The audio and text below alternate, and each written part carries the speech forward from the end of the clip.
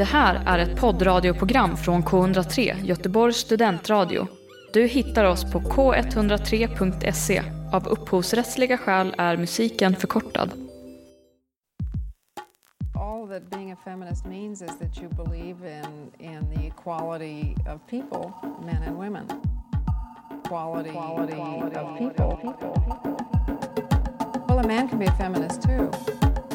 In many ways, women's liberation and the sexual revolution shall not be denied. Women must speak up for themselves. Du lyssnar på FM. FM.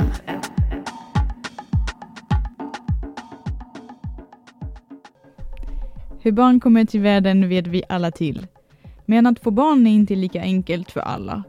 För vad gör man om man som kvinna i förhållande eller själv inte kan få barn? I dagens Sverige kan man få hjälp med detta genom spermiedonation. Men hur går egentligen den här processen till? Får vem som helst skaffa barn på det här sättet? Och hur går det till? Idag pratar vi spermiedonation och inseminering. Du lyssnar på FM. Hej och välkomna till ett nytt avsnitt av FM. Idag tänkte vi diskutera lite spermiedonation och inseminering, och vi ska faktiskt också ha en intervju med Sandra Bylund som har skaffat barn själv genom den här metoden. Jag sitter här i studio med Sofia idag. Hallå. Hur mår du, Sofia? Jag mår bra, det gör jag. Det snör för fullt liksom. Det känns som att vintern kom den här veckan på något vis. Så att jag tycker det är bara så här, jag gosar ner mig i den här lite så här vinterstämningen. Ja, det är jätteskönt. Samtidigt är det inte lika kallt. Alltså, nej, nu blir det lite rimligt. Inte minus 14 eller så. Ja, men precis. I början av veckan så töade det ut nästan. Det kom såna här på balkongen där jag bor. Uppe på balkongen. Så hade det börjat töa, så det blivit så här jättelånga så här spetsiga istappar. Så jag bara, tänk om de får det här i huvudet. Så jag har gått ut och liksom haft det som jobb varje morgon och gå ut och ta bort istappar. Jag blir så här jättenojig över att det ska ramla ner och någon ska typ få den i huvudet. Så att det har liksom varit mina morgnar nu i början av den här veckan. Men det är mysigt. Det är jättemysigt. I do my best. Hur går det med dig då, Laura? Ja, det är bra. Jag är lite trött och jobbar mycket. Och det är också mycket i skolan och sånt. Men det är bra. Jag förstår det. Man har precis avslutat en kurs och startar nästa, och så är det mycket. Det blir ofta precis så. Och det är liksom i början av året så händer det så lite, och just nu som vi lever genom covid fortfarande så händer det också väldigt lite, så att det är verkligen bara jobb, plugg, alltså det är liksom samma hela tiden. Man känner att man aldrig får en break. Nej, verkligen. Men så samtidigt så tror man att man hinner också, för att man har ändå ingenting att göra om dagarna, så såklart jag kan jobba 2-3 dagar om veckan, men fan, just det, också inlämningar och liksom föreläsningar. Ja, man bara så, nej men jag kan jobba varenda dag och plugga heltid, det är lugnt. Det är ingen fara. Ja, nej, det går sällan jättebra. Men vi ska ju snacka spermiedonation. Hur välkänt är du på det här ämnet? Jag har faktiskt läst på lite innan. Ja.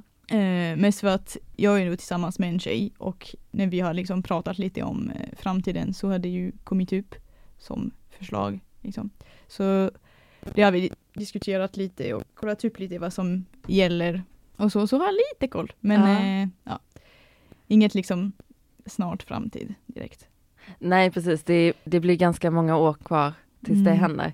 Ja, jag tycker det har varit ganska spännande. Jag vet att jag började läsa lite om det för kanske 2 år sedan eller så, för det har precis kommit ut ur en relation.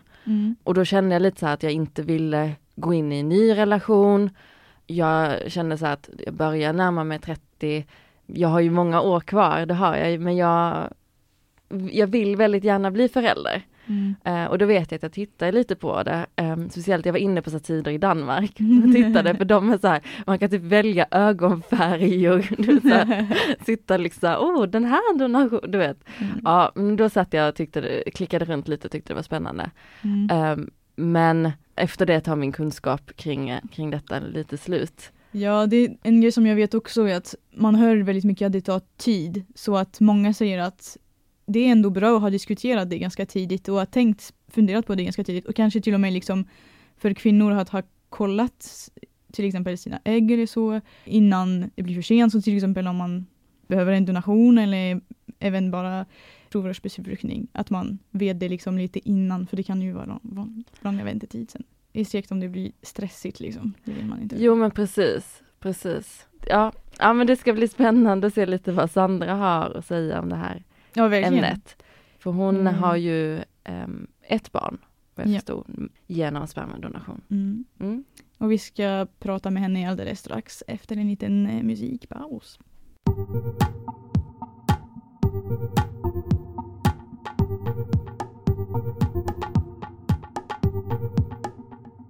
Ja, nu har vi fått med oss Sandra Bylund på luren. Hon har skaffat ett barn själv med hjälp av spermiedonation och inseminering. Kan du presentera dig själv lite, Sandra? Ja, jag heter Sandra Bylund och fyller 40 här i sommar. Jag bor här i Nacka med min lilla 1,5-åring Theo och jobbar som ekonom dagligen. Har precis börjat jobba för 4 veckor sedan nu när Theo börjar förskolan. Så nu är det en helt ny vardag som står på agendan. Vad spännande ändå. Vad gjorde att du bestämde dig för att inseminera dig från början? Varför just denna metod och inte en annan? En annan? Jo, men det var som så att jag har ju alltid längtat efter barn, egentligen så länge jag kan minnas. Men har aldrig haft direkt några relationer där jag har, där det varit naturligt att man eventuellt skaffar barn tillsammans med någon kille. Så då har jag haft det som andra alternativ, eller man ska säga, i bakhuvudet hela tiden. Att sen jag var 20 har jag säkert tänkt att om jag inte träffa någon att skaffa barn med, så har jag Danmark som alternativ. Men sen så när det sen tiden rullade på, när jag fyllde 35 och bestämde mig för att jag i alla fall skulle kolla upp hur fertiliteten låg till, så blev det ju lagligt i Sverige 2016 att göra det via landstinget. Så då blev det naturligt att jag valde att ställa mig i kö i Sverige. Även om jag visste att det var kötid, så var jag liksom så här, jag vet att jag är redo att skaffa barn själv, men för jag har liksom, men man har ju hamnat i den här normtänket som man lätt gör också. Att jag har ju tänkt från början att min dröm är att skaffa barn med någon och köpa hus och villa Volvo och sådär. Men det, eftersom det inte blev så var det liksom det stora, det var ju så här, när ska jag ta beslut att jag ska ge upp just den drömmen, eller vad man ska säga. Att skaffa barn med någon. Men sen så har jag lyssnat på en väldigt bra annan podd som heter Jag vill ha barn. Och då handlar det just om självstående kvinnor till stor del. Då var det någon som sa i något avsnitt att det kan vara bra att försöka skilja på liksom relationslängtan och barnlängtan. Att det liksom behöver inte gå hand i hand, och att man måste känna efter vad som är viktigast för en, om det är barn eller relation. Och för mig så var det helt solklart att det är barn. Så då var det ganska lätt att ta det beslutet, att bara för att jag skaffar barn nu så betyder inte det att jag väljer bort relation. Det är bara det att jag tar en annan ordning i sånt fall. Du lyssnar på K103, Göteborgs studentradio. Jag blev lite nyfiken när du sa att du hade lyssnat på den här podden och det var många andra kvinnor som då hade gått igenom samma process. Finns det ett forum där ni möts, ni kvinnor som har skaffat barn genom insemination? Precis, jag är med i en Facebookgrupp till exempel som heter Mamma på egen hand. Det är en sluten grupp som man kan ansöka om att vara med i, och där är det både funderare, försökare, som om man kategoriserar funderare, försökare, och sen vi som har barn, och sen finns det även nästa kategori syskonfunderare, syskonförsökare och så vidare. Så det finns absolut ett forum där, och sen finns det en organisation som heter Femmis. Där får jag skämmas lite så att jag inte är jättepåläst, men det är i alla fall en organisation, nu kan jag inte exakt vad den står för, men typ så här någonting med att man är förälder på egen hand i alla fall. Och de jobbar för våra liksom, vardag och våra att det ska bli bättre. Till exempel tror jag de har jobbat för det finns ju, jag har ju som sagt fått Theo med insemination, men i och med att jag gjorde via landstinget, då är det så här att jag vet inte exakt hur det står nu, men jag tror att det var man har totalt 6 inseminationer som man får från landstinget, men man kan då byta de 2 sista mot en IVF-behandling. Och just det här om man har insemination eller IVF, och så finns det även dubbeldonation om man behöver hjälp med att få donerade ägg också eller så beror ju det liksom, det är så individuellt, det beror liksom på ens egen fertilitet ser ut och vilken ålder, och det är så många parametrar sådär. Ja, jo men precis. Jag tänker om vi tar tillbaka lite till just hur den här processen gick till för dig. Hur lång tid tog det från det att du bestämde dig för att gå igenom detta till det att du hittade en donator och fick tid hos liksom, klinik och allt det här?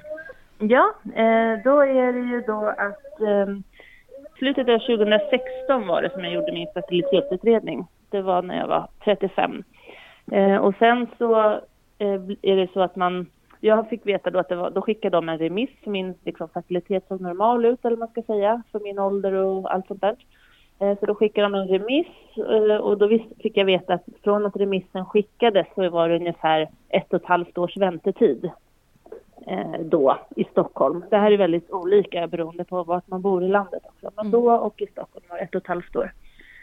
Så sen i början av 2018 då var det nämligen att man bara, eller man ska säga, gjorde det då på Huddinge i Stockholm. Karolinska Huddinge. Men sen så blev det en del av fritt vårdval. Så där i januari 2018, det vill säga bara då ett år senare, så kunde man välja mellan 2 olika privata kliniker som man också kunde göra, fast då fortfarande landstingsfinansierat. Så då gjorde jag det valet då där i början av 2018, och sen så i mitten, där i maj någon gång, så fick jag tid hos Stockholm IVF då, som jag valde. Då är det som så att då måste man ha 2 psykologsamtal. Först. Ingår liksom i hela processen. Och då innebär det dels att men man får berätta om sig själv, om sin vad man har för nätverk, hur man bor, vad man gör, liksom hur man mår, och de tar reda på vilka förutsättningar man ska säga man har för stöttning till exempel och lite sånt där.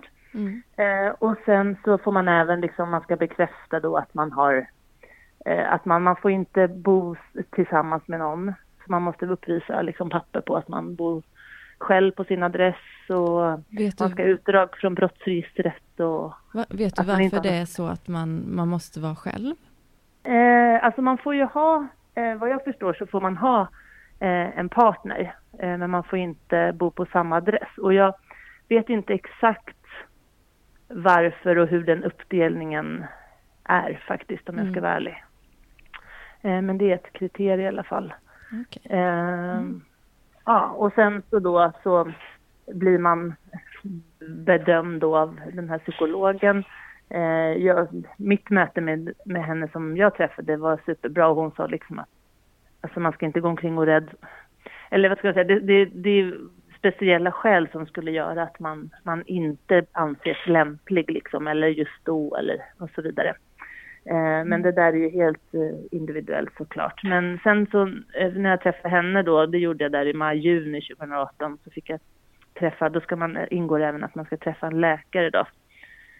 Och det gjorde jag i augusti, och det sammantaget med psykologutredningen eller vad vi ska kalla det, så blev jag liksom bedömd godkänd, och där och då, man får inte välja donator i Sverige. Jaha.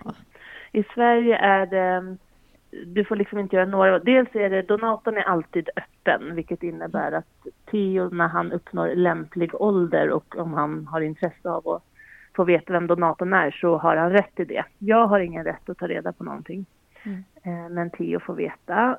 Och då utgår i alla fall valet av donator baseras då på, som jag förstår det, hur jag ser ut. Min längd, min ögonfärg, min hårfärg och min hudfärg. Och så är det liksom en donator. Så det enda jag vet är att donatorn är liksom blond, blåögd, ljushyad och över 1,70. Det är typ det. Jaha. Vet du varför de väljer att bara ta någon som är, att de väljer en spermdonator som är väldigt lik en? För det kan ju vara att man vill ha barn som är liksom mixad på något vis, eller som har annat ursprung. Exakt. Ja, för jag menar, jag går ju inte runt om jag skulle skaffa barn med någon, så går man ju inte jag i alla fall sådär att jag letar efter någon blond blåögd. Nej, men precis. Vad som ser ut som mig. Men jag tror, och nu jag har lärt mig ett nytt uttryck som jag tycker är så bra, killgissar jag lite. Då är det att det handlar kanske lite om anknytning också, att barnet liksom blir likt en eftersom man bara är en förälder. Så liksom, ja. Kanske på samma sätt som om man gör det med en partner, så kommer de försöka hitta en donator som liknar ens partner, så är man själv kanske då blir det verkligen liksom ditt barn och ingen annans. Liksom. Ja, men precis. Lite så tror vi i alla fall att det är. Men jag ska låta det vara osagt. Jag vet inte om man liksom om jag skulle ha något önskemål om det ena eller andra. Men jag tror inte att de tar hänsyn till det. Jag tror att det är baserat på hur jag ser ut. Ja, de är strikta. Ja, men verkligen, verkligen. Här kan man inte gå utanför ramarna, vet du.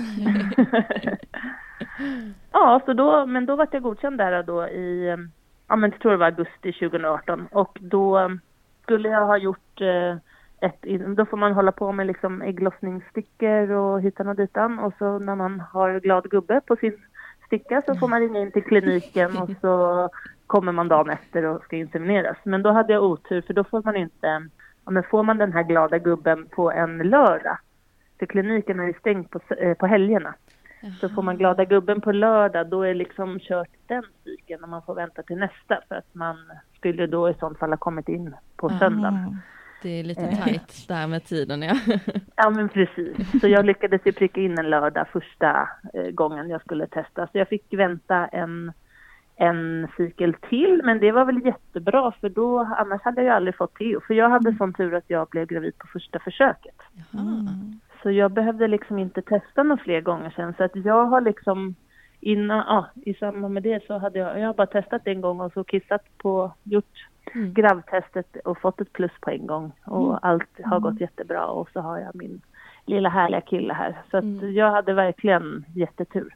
Men visst är det så att med landstinget, även om man har flera försök, om man väl får barn, så har man inte de där försöken kvar till ett till barn, va? Nej, det har man ju inte. Man får bara inom situationstecken ett barn.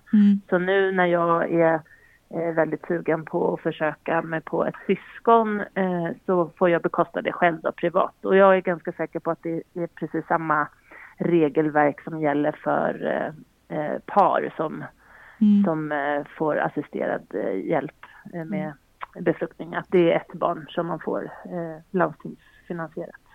Nu berättade du att du var sugen på ett barn till. Kommer det då troligtvis bli med samma spermdonator, vet du det?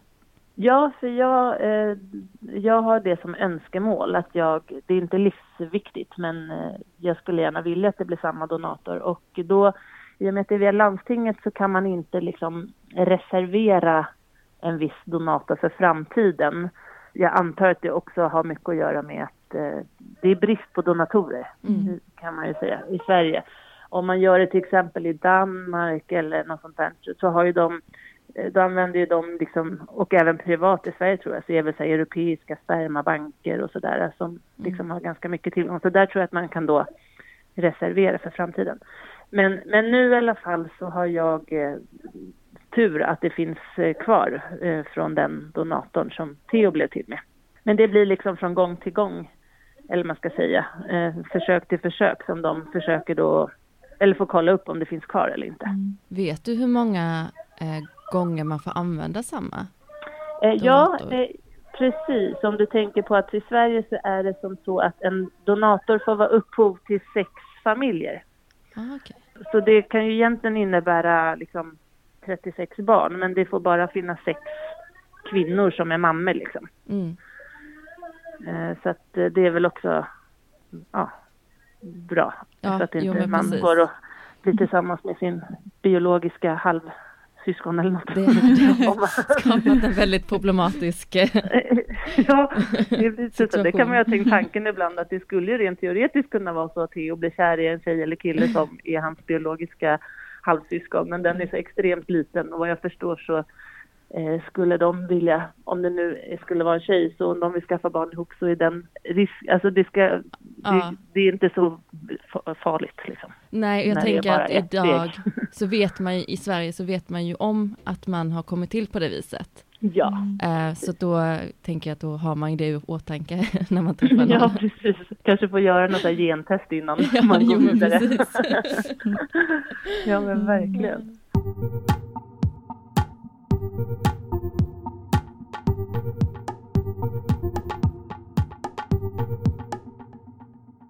Vi har med oss Sandra Bylund i studio idag och vi pratar med henne om inseminering. Ja, det var ett långt utlägg om det där, hur lång tid det tog, men summa summarum så tog det drygt 2 år från att jag gjorde min fertilitetsutredning till att jag var gravid. Ja, det är ändå ganska lång tid kanske. Ja, men precis. Är man liksom i en heterosexuell relation så kan man ju börja när man vill, så att säga. Och sen så är det såklart, vet man inte hur många försök det tar, men det är en liten startsträcka. Men nu tror jag att, alltså det är ju lite sorgligt, kan jag ju tycka, att det är sån himla skillnad på väntetid över landet. Nu har jag inte jättefärska siffror, men jag tror att Göteborg just är bland de värre kötiderna.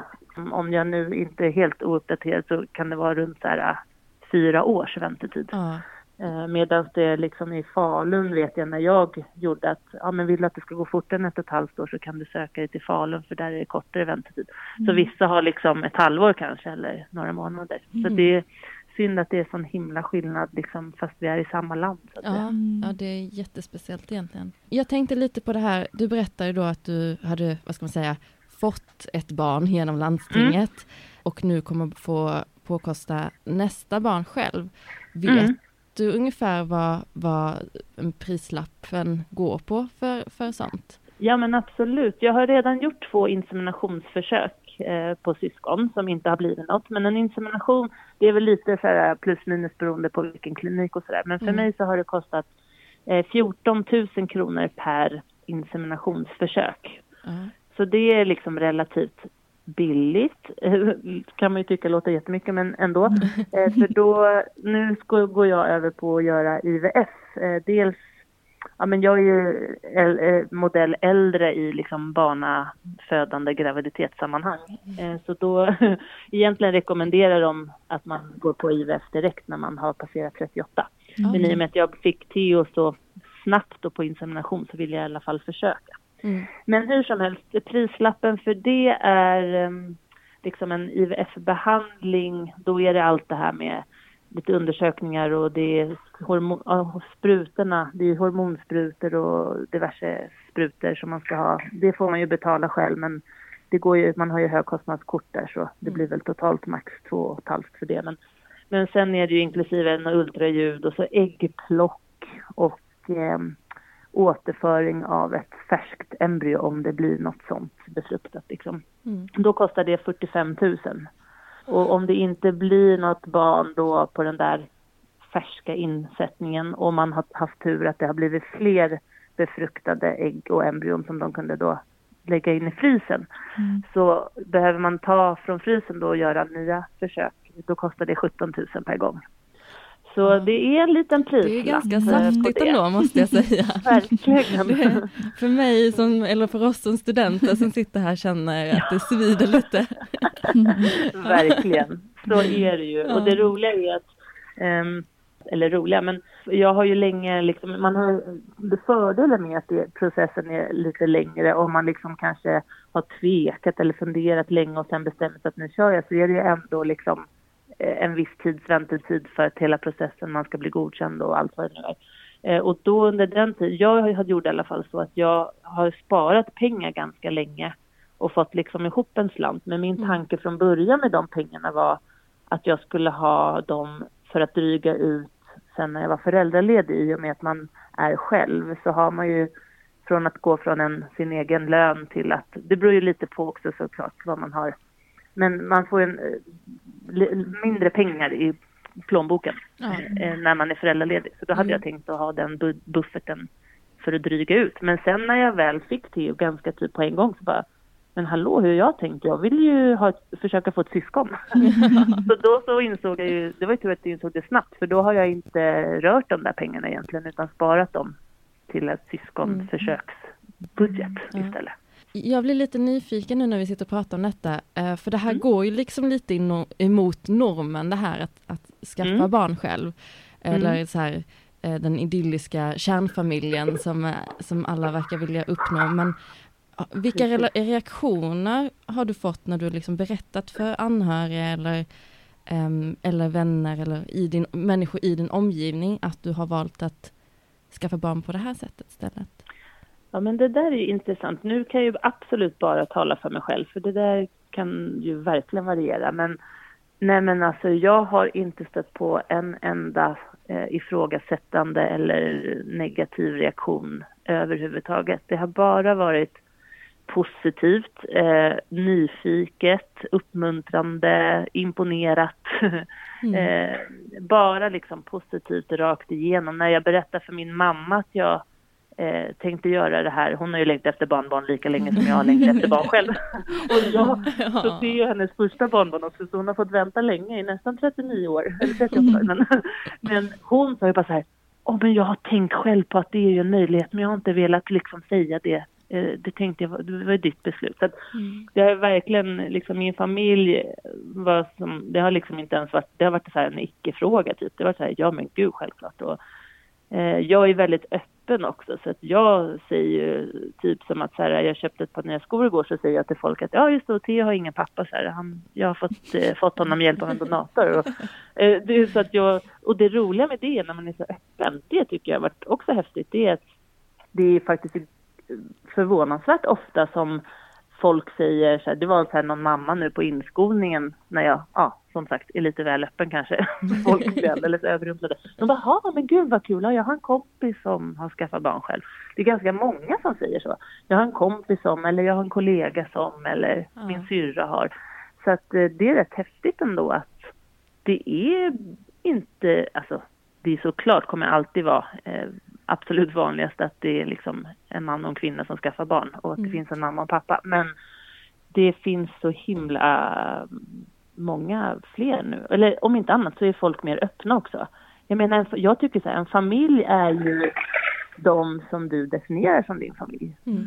Alltså det är så himla förlegat kan jag ju känna att liksom, det bara måste vara en mamma och en pappa. Och att det bara måste vara biologiskt och att det bara måste vara liksom. Jo men absolut, det håller jag med om. Jag tänkte så här, för vi behöver börja runda av lite här. Ja. Jag känner att både jag och Laura sitter här och känner nog båda att vi hade kunnat prata hur länge som helst. Och jag pratar ju hur länge som helst också, så du får ju stoppa mig. Men det är jättekul att höra att det är så många runt omkring dig som har varit så positiva till detta. Jag tänkte lite så här avslutningsvis, nu när du har gått igenom den här processen i Sverige, så undrar jag lite så här, tycker du att det funkar bra i Sverige med spermiedonation? Och har du liksom några tips för någon som vill göra detta i framtiden? Jag misstänker att det finns 1000 olika svar på frågan om man tycker att det funkar. Men för min egen del så tycker jag att det har liksom funkat helt fläckfritt. Och det har liksom bara rullat på. Det har liksom funkat från start till mål hur bra som helst. Både på den kliniken jag gått hos, liksom processen. Sen väntetiden för mig passade ganska bra. För att jag var så här, då fick jag liksom lite tid till på mig att landa i att jag faktiskt så här, väljer den här vägen nu. Men det beror ju helt på vad man är i sin egen tankeprocess och sådär såklart. Men rent generellt så tycker jag att det har funkat hur bra som helst. Och när jag har mött liksom mödravården och vid förlossning och allt möjligt, det har liksom aldrig varit något konstigt att jag är själv eller att jag har haft med mig min syrra och bästa kompis på förlossningen eller sådär. Det har liksom bara varit helt naturligt. Så för min egen del kan jag bara säga att det har gått hur bra som helst. Sen tips är ju, är man liksom funderade sådär och att man liksom kan tänka sig att jag kan absolut tipsa om då den här gruppen Mamma på egen hand på Facebook. För där är liksom ett väldigt aktivt forum där man kan få väldigt mycket liksom svar på olika funderingar och frågor man har. Man kan ställa frågor och man kan läsa vad andra skriver och så. Sen den här podden Jag vill ha barn rekommenderar jag varmt. Sen rekommenderar jag absolut att oavsett vad man är så att göra en fertilitetsutredning. Bara för att se liksom vad man har för förutsättningar. Jag tänkte själv, jag hade aldrig varit gravid innan. Så jag visste ju egentligen inte om jag kunde bli gravid eller inte. För det är ju också en sån här typisk grej att man får lära sig i skolan på den där enda timmen sexualundervisning man hade. Det enda man fick lära sig var så här, använd kondom. För har ni inte kondom och ligger med någon så kommer ni bli gravida. Men det är ju verkligen inte så fallet där. Nej. Det är ju det är väldigt mycket större chans att inte bli gravid än att bli det. Så att, och man har så himla individuella förutsättningar. Så att det är mitt tips, att man i alla fall vet var man står och om man behöver ta beslutet snabbare eller om man ser att man kanske har lite tid att fundera vidare. Så. Och sen spara pengar är ett tips också. Liksom. Så att man ändå har, även om man inte behöver använda dem så är det jätteskönt att ha det i ryggen som buffert. Och såklart att man ser över sitt nätverk och att man känner sig trygg i att det finns stöd att få om man vill ha det och behöver det. Jättebra tips det här alltså. Superbra. Ja, men vad bra. Ja. Vad kul att du ville vara med oss och dela din historia. Tack snälla för att jag fick vara med. Jag ber om för den här lilla i bakgrunden. Ja, det var mysigt. Ja. Då får vi tacka så mycket för oss. Så ja, men tack. Får du lycka till vidare. Tack så jättemycket.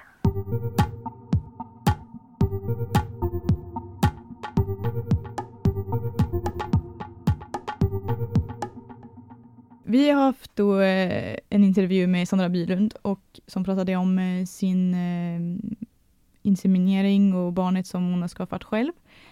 Tyckte jag var jätteintressant att höra. Ja, verkligen jättemysigt. Det var jättespännande att få höra hennes historia, verkligen. Och jag tänkte att vi skulle bara summera upp lite hur lagen ser ut i Sverige när det gäller spermiedonation och inseminering. Vi har pratat lite om det under intervjun. Men det kan vara bra att veta att Sverige var faktiskt första land i världen som förbjöd assisterad befruktning med anonyma spermiedonatorer i 1985. Så nu är alla donatorer öppna, vilket betyder att barnet kan få veta vem donatorn är när den fyller 18. Ja, jag var helt chockad när jag fick höra det. Att vi var de första alltså här i Sverige som förbjöd det. Det var typ i linje med Förenta Nationernas barnkonvention. Och det är till för att liksom barnen ska ha rätt att känna till sin ursprung. Det var därför det blev så. Men sen tog det väldigt lång tid innan det blev lagligt för ensamstående kvinnor att göra det. Det har varit det i Danmark ett tag, men det blev det i 2016 i Sverige. Och det hade redan varit det 2005 för samkönade relationer mellan kvinnor. Annars, vad mer kan man säga? Jag tycker att en grej som när jag har kollat upp lite som är lite tråkigt är att det är extremt stor skillnad i Sverige mellan alla regioner om hur liksom väntetiderna och jag tror också det finns lite skillnader med liksom hur många försök man får betalt av landstinget och så. Ja, för Sandra nämnde detta också i intervjun det här att det var väldigt stor skillnad på var i Sverige man bor. Det var upp till 4 år väntetid i Göteborg.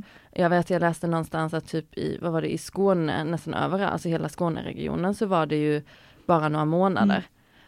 Att det kan vara så stor skillnad. Ja, jag läste att den väntetiden som är så lång kan bero först på att det är brist på spermidonatorer. Och så att regionerna prioriterar olika och alla har inte samma budget till det. Och det kostar väldigt mycket att liksom betala för sådana försök och så.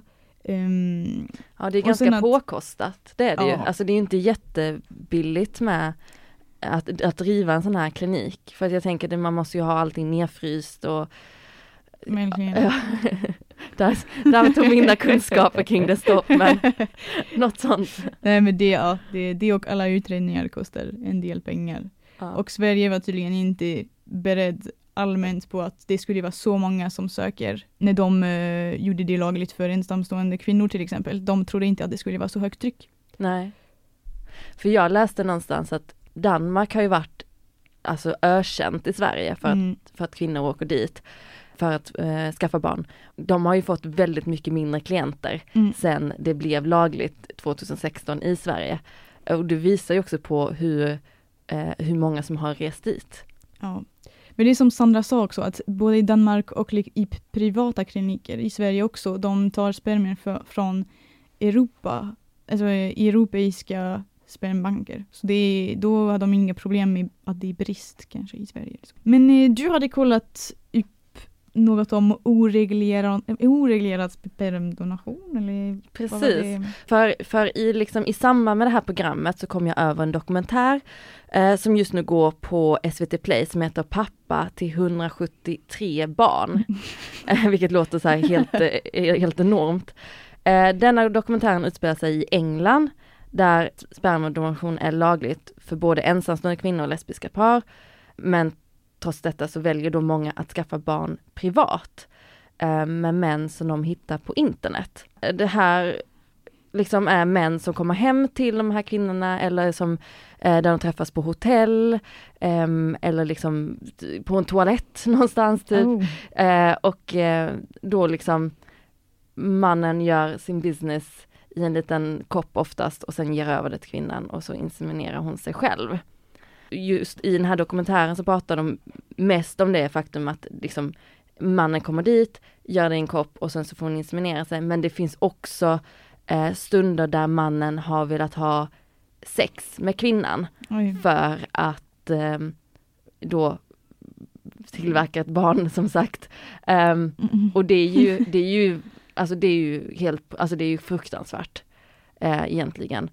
Man exploaterar kvinnor som är väldigt sårbara, som har en önskan för barn och på något vis nästan får betalt för att ha sex med dem. Ja, gud vad hemskt. Ja, verkligen. Det jag tyckte var lite intressant var ju att många av de männen som gav bort sin säd till de här kvinnorna gjorde det faktiskt gratis. Aha. Det var mer att de bara kände att de ville liksom hjälpa andra.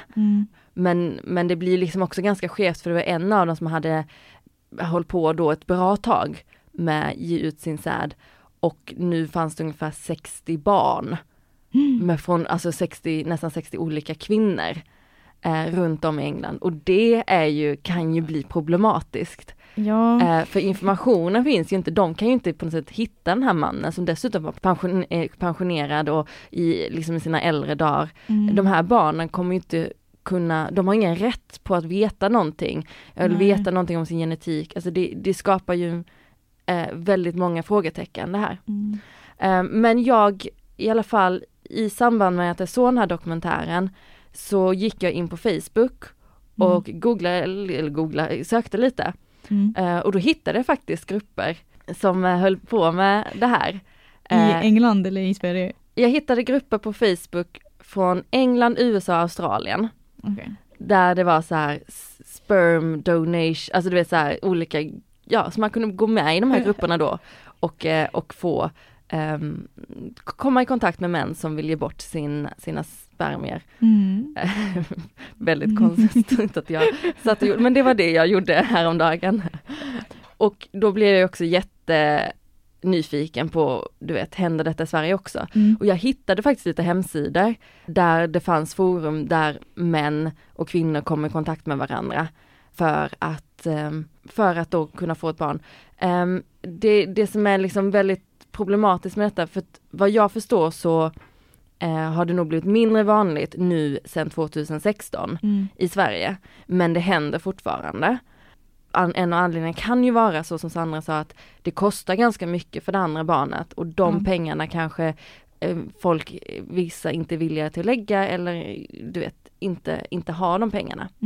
Det som är väldigt problematiskt med detta är ju då att man går in i ett liksom muntligt avtal, de här kvinnorna och männen, där man liksom bestämmer att men jag får din säd och kvinnan kommer inte kräva donatorn på underhållsbidrag. För egentligen, rent juridiskt, så måste ju den egentligen betala bidrag, för den är ju pappa. Ja, precis. Det blir inte som för Sandra att hon är den enda liksom inför lagen, den enda föräldern till sitt barn, utan här är den mannen också det. Ja, precis. Och han kan ju egentligen komma in i bilden och vill kräva underhåll. Eller kräva att vara pappa till det här barnet. Och kvinnan kan då kräva underhållsbidrag. Och sen så vet man ju heller aldrig om mannen är frisk. Man vet ju ingenting om dens bakgrund alls. Oftast. Och oftast kan det ju vara att man bara gör över sin säd och sen så har man aldrig riktigt kontakt igen. Så nej, men det var verkligen en sån liten rabbit hole jag dök in i detta. Men det finns jättemånga frågor kring det, och det kan vara, det är lite problematiskt där. Men det är svårt, för det finns inte så mycket fasta lagar kring det. Det enda är ju liksom det här med barnkonventionen som vi tog upp tidigare. Alltså barn har ju rätt att veta sitt ursprung. Och det här läggs ju då på mamman. Om hon vill berätta och inte vill berätta. Och det här kan ju gå emot barnkonventionen.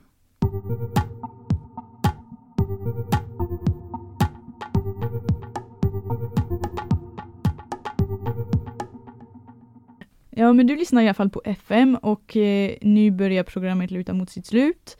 Vi har idag pratat om spermiedonation och inseminering och haft med oss, eller i telefon, haft med oss Sandra Bylund som har berättat sin historia om hur hennes inseminering gick till och det barnet som hon har skaffat själv. Ja, lilla Theo. Ja. Och det barnet hon i framtiden planerar att skaffa. Ja, exakt. Theos syskon då, blivande, förhoppningsvis. Sen pratade vi lite om hur lagen ser ut i Sverige och Sofia berättade lite om vad hon hade läst om oreglerad spermiedonation. Ja, jag gick ner i en liten sån rabbit hole här och känner att jag hade kunnat prata så mycket mer om detta. Det var så mycket knäppa saker jag hittade som jag var sån, herregud. Men också, jag blev förvånad över hur lite som är skrivet om det. Ja. Det finns inte jättemycket information i Sverige. Det känns som att det är en icke-fråga. Men jag tror att det är någonting som kommer komma upp på tapeten. Speciellt när barn som har kommit till på det här viset kanske kommer fram och liksom berättar sin historia. Men det är bara spekulationer. Jag vet som sagt inte helt, men jag kan tänka mig. Det får vi nog se. Men nu är det nog dags att avrunda. Ja. Som vanligt kan du lyssna på oss igen på Mixcloud eller gå in på K103s hemsida om du vill hitta information om vårt program eller gamla program. Ja. Nej, men det var ett intressant program. Ja. Lyssna på oss igen nästa vecka. Listen to us. Hej då. Tack så mycket. Hej då. Du har hört en poddradioversion av ett program från K103. Alla våra program hittar du på k103.se. Följ oss gärna på Facebook eller på Instagram. Vi hörs!